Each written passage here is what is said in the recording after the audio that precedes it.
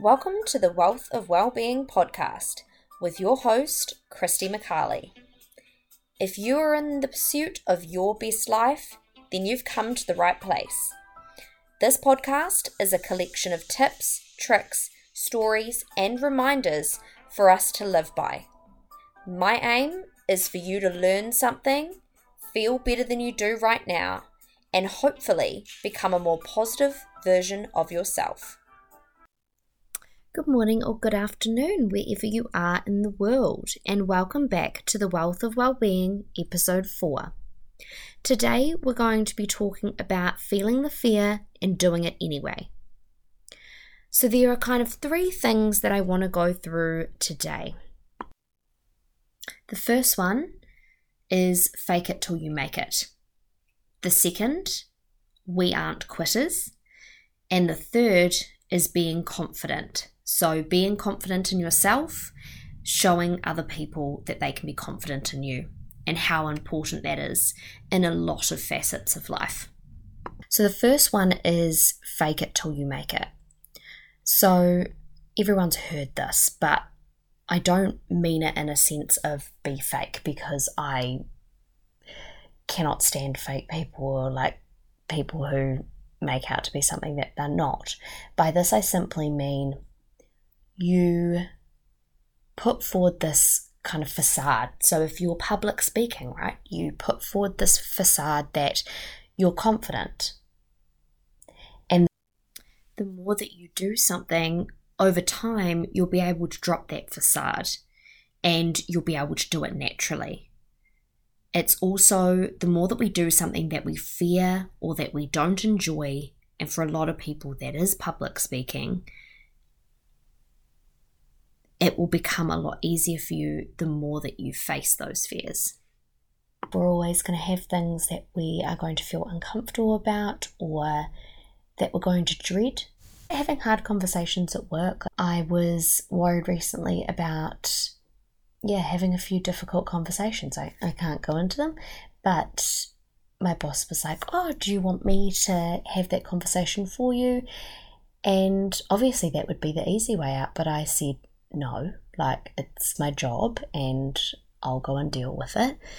And I did. And obviously going into it, I felt really uncomfortable and I didn't want to have the conversation. But coming out of it, I was like, hey, actually, like I'm really proud of myself for doing that. And it wasn't as hard as I initially made it out to be, because sometimes we make things more daunting in our heads than it actually is in reality. And that's also normal.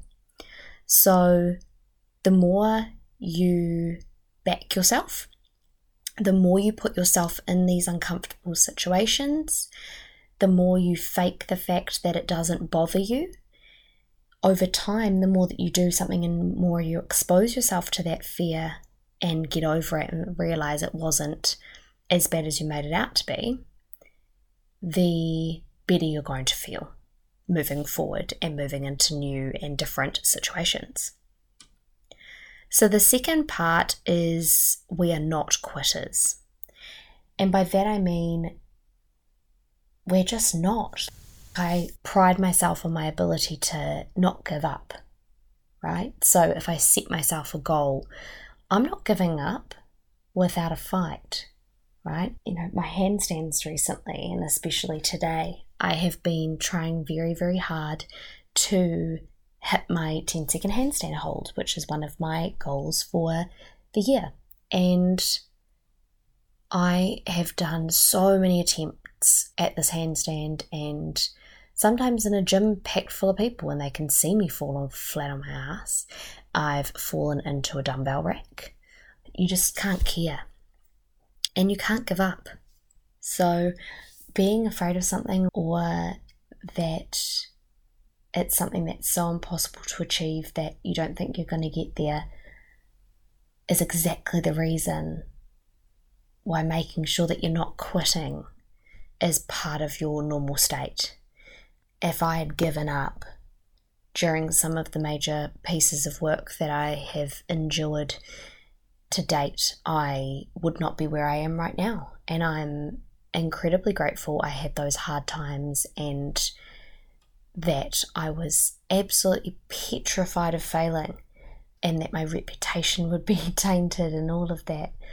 But I refused to give up. I was like, everyone is going to show up and see my work, and I refuse for it to be bad.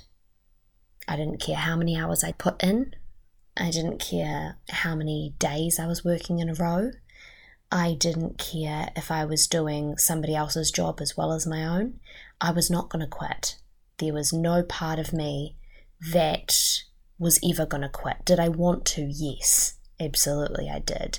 I wanted to pack it in. I wanted to find a different job, and I wanted to just crawl into a hole and just not come out. But that's not me, and I'm sure it's not you, and we just can't be like that. You can be afraid, but you have to keep trying. You absolutely can't give up. The third one is about when you're confident, people are confident in you.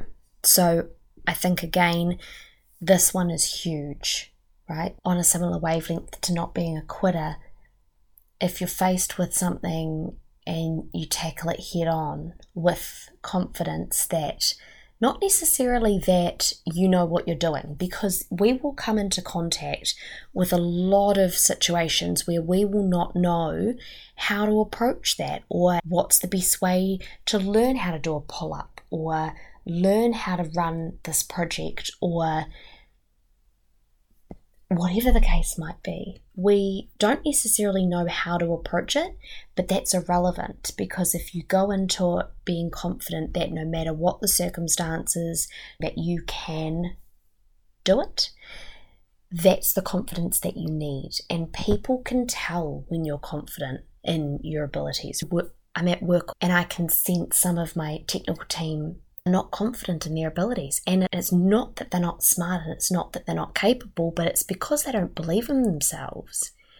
And over time, I am really trying to bolster their confidence and say, you know what, like, you've done an amazing job and the customer loves what you've done, and you just need to keep working on your confidence level, because the more confident, and I'm not saying in terms of cockiness, I'm not saying that you shouldn't internally be a little bit like, ooh, this is something that's quite challenging or quite tricky, or something that makes me uncomfortable.